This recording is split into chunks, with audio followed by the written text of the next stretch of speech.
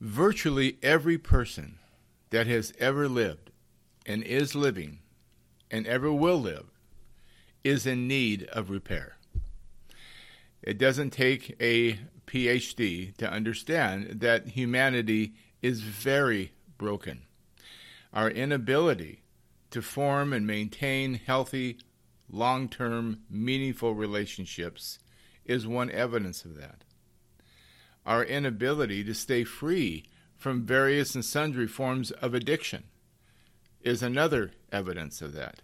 Even though many of us are in Christ, even those who profess Christ as Lord and are dutiful church members, suffer from this inability to form meaningful and healthy long-term relationships and to stay free from addiction. Now, when we speak of addiction, oftentimes we get caught up in this notion that an addict is somebody who's downtown, laying on the street, passed out, hasn't washed for 3 weeks, hasn't eaten for 3 days, and is a pretty sad state. And there are those who are tragically in that condition. Now, I'm talking about that plus the functional addict. Even that functional addict who stands behind a pulpit on Sunday morning, Wednesday nights. Even the functional addict who's the wife of an elder who can't get free from her addiction to sugar or her retail therapy. I'm speaking of the pastor's kid who's experimenting with various and sundry forms of substance abuses. Or the housewife who's having affairs on the side. Or the husband who comes home at night and beats his wife and can't stop doing it. There are forms of addiction that are behind the scenes. Indeed, there are forms of addiction that are sanitized on the outside, that are even acceptable to society. We are an addicted society. And to the degree that the church is in the world and the world is in the church, we tend to, in our character, in our daily practices and our behaviors, reflect the world. So what is needed is effective recovery. And so tragically, in a church time, in a church era, in which the words of Jeremiah ring out, they have healed the wounds of my people, superficially saying peace, peace, when there is no peace. There is a great need for genuine recovery, some place where people can come and find confidentiality. They can get honest with themselves. They can admit their pain and their fears around their ability to relate to others and form healthy relationships. They can admit their addictions, even if it's as simple as a man who comes in who's a pastor and has an addiction to sugar he can't stop and is killing him. So there are various and sundry forms of addiction, and they often operate on a continuum from seemingly benign to downright destructive, deadly, and everything in between. So I want to just share with you today a little bit about what Encounter Recovery Ministries is all about.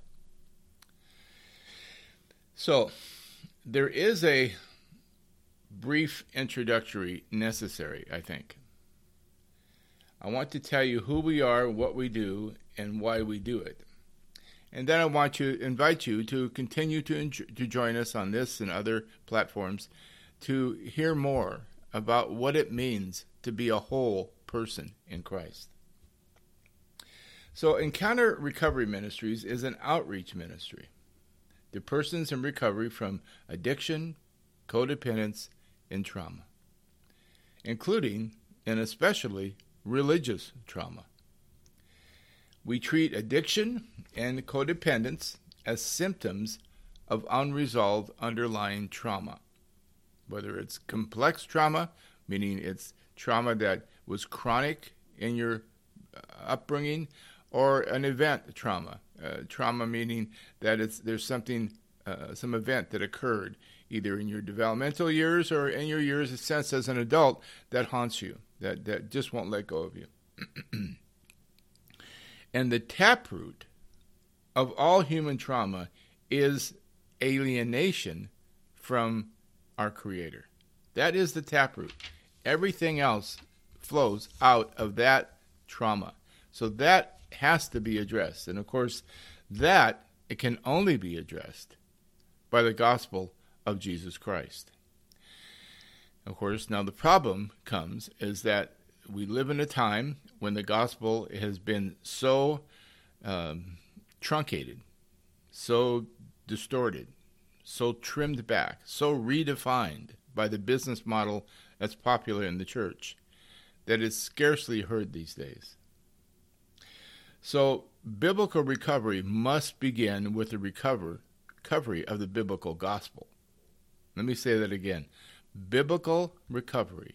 If you're interested in biblical recovery, if you're suffering from chaotic relationships and addictive impulses, biblical recovery must begin by recovering the biblical gospel. And so our mission here at Encounter Recovery Ministries is to recover the gospel and apply its power, not just its principles, not just its theories, not just its academia, but its power. Paul said that the gospel is the power of God unto salvation. A powerless gospel is no gospel at all. So our mission is to recover the gospel and apply its power to remedy the human condition. Let me say that again. Our mission here at Encounter Recovery Ministries is to recover the gospel and apply its power to remedy the human condition.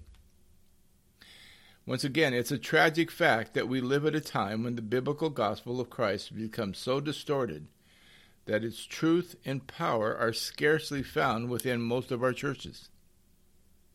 So the first point of recovery, therefore, is to define what we mean when we say gospel, and we're going to do that in a later episode. Once we are clear about the character and nature of the gospel, once we are certain that we have in our possession the biblical gospel in its fullness, the whole counsel of God, we begin to define the practice of biblical spirituality as the means or program, if you will, for recovery. And then having become confident that we have the biblical definition of the gospel and that biblical spirituality is something we can practice and we understand what it is, we then focus on 3 points of ongoing recovery. And that has to do with proclamation. Faith comes by hearing, and hearing by the word of God. Now, that occurs not only by listening to sermons or teaching. It occurs by learning to engage the text yourself. The scriptures proclaim the glory of God in the face of Jesus Christ. And if we learn to listen to the voice of the Spirit in the inspired text, we can expose ourselves to that proclamation any time of the day or night, 24/7. And it's absolutely essential that you learn how to do that, and that's part of our recovery program. And then counseling. So proclamation and then counseling. Counseling from a biblical point of view with the theology that is so beautiful, laid out in the biblical witness, the redemptive history, redemptive story, and counseling within that paradigm. Now, is there some times that we might touch down on some psychology? Yeah, we might touch down on some other forms of human skills and things that are important to learn how to live a functional life. Absolutely. But overall, we draw our counseling paradigm from the biblical witness regarding the human condition and its remedy. And then thirdly, education. Education sometimes begins by just learning life skills, how to live, how to begin to live a productive life, and then move on towards how to be discerning of God's will for your life and how to apply that and how to walk in it and how to serve others. So how to hear the voice of God and how to love others, that's the 2 points of our recovery program. Now the end goal of our care model is that which Paul, the Apostle Paul, said in Galatians 4:19, and that is that he was laboring for them until Christ is formed in them. So Christ formed in you, meaning in your character, in your thinking, in your worldview, in your emotional life, in your relational life, until Christ is so formed in you that your life is a sweet-smelling aroma of the presence of Christ, in the character of Christ, in all that you do, day in and day out. So it is progress. You'll know that you're recovering. You know that you're getting well. You're becoming a whole person, having recovered from your chaotic and painful relationships and the addictions that so easily beset you. You'll know that you have reached the point where you are standing strong in Christ because you are making progress and ever-increasing conformity to the image of Christ. That defines true recovery. So, I want to invite you to continue to whatever platform you're hearing this on, whether it's sermonaudio.com or Spotify or some other platform. We'll be going on YouTube soon, so you can catch us there as well. So, I'm really excited and I'm really pleased to be able to offer this paradigm for your Christian life. You know, for the last 200 years, a lot of evangelicalism has been so focused on how to get people saved, quote, end quote. As important as that is, what does it mean to be saved? What does it mean to be justified? That we have not spent enough time teaching people how to live the Christian life. And consequently, life is never lived in a void. It is never lived in a vacuum. You will, in fact, find some way to live and end up living as though your salvation ended the moment you said amen at the sinner's prayer, and it won't be picked up again until you die and go to be with the Lord, or he returns for you, one of the two. And in the meantime, you've got to figure out how to live. And it's a tragic fact that in evangelicalism, we don't teach people how to live. We don't teach them how to walk in biblical spirituality. We don't teach them what it means to grow in the image of Christ and to learn in a very concrete, very practical sense how to form and maintain meaningful, healthy, godly relationships and stay free from the pollution of the world in the form of addictions. So that's our purpose. I wanted to share that with you. I want to stress it. And so it is with that intention, that paradigm, that we come back every time to do these episodes. Our goal, it may sound like we're just talking a lot about theology, but it's always biblical theology. It's always biblical truth. And we have to be prepared to continue in the Lord's Word if we are ever going to know the truth. And it doesn't occur, and I say this with all due respect, it doesn't occur within the shallows. You can't get ankle deep and expect you're going to get clean. You're going to become whole. You're going to be healed from your pain and your emotional pain, your mental trauma, the things that keep you locked up. You've got to get in. You've got to get into the water. You've got to go deep. You have to take a deep dive into the things of God. And that's what we're about here.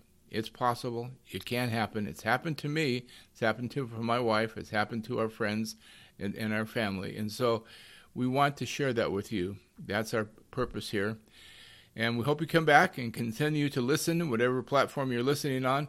And hopefully we'll be up on YouTube sometime soon, and we'll be able to see you more of a visible basis, at least more of a visual basis. And we'll take it from there. So may the Lord strengthen you and keep you in his grace always. Amen.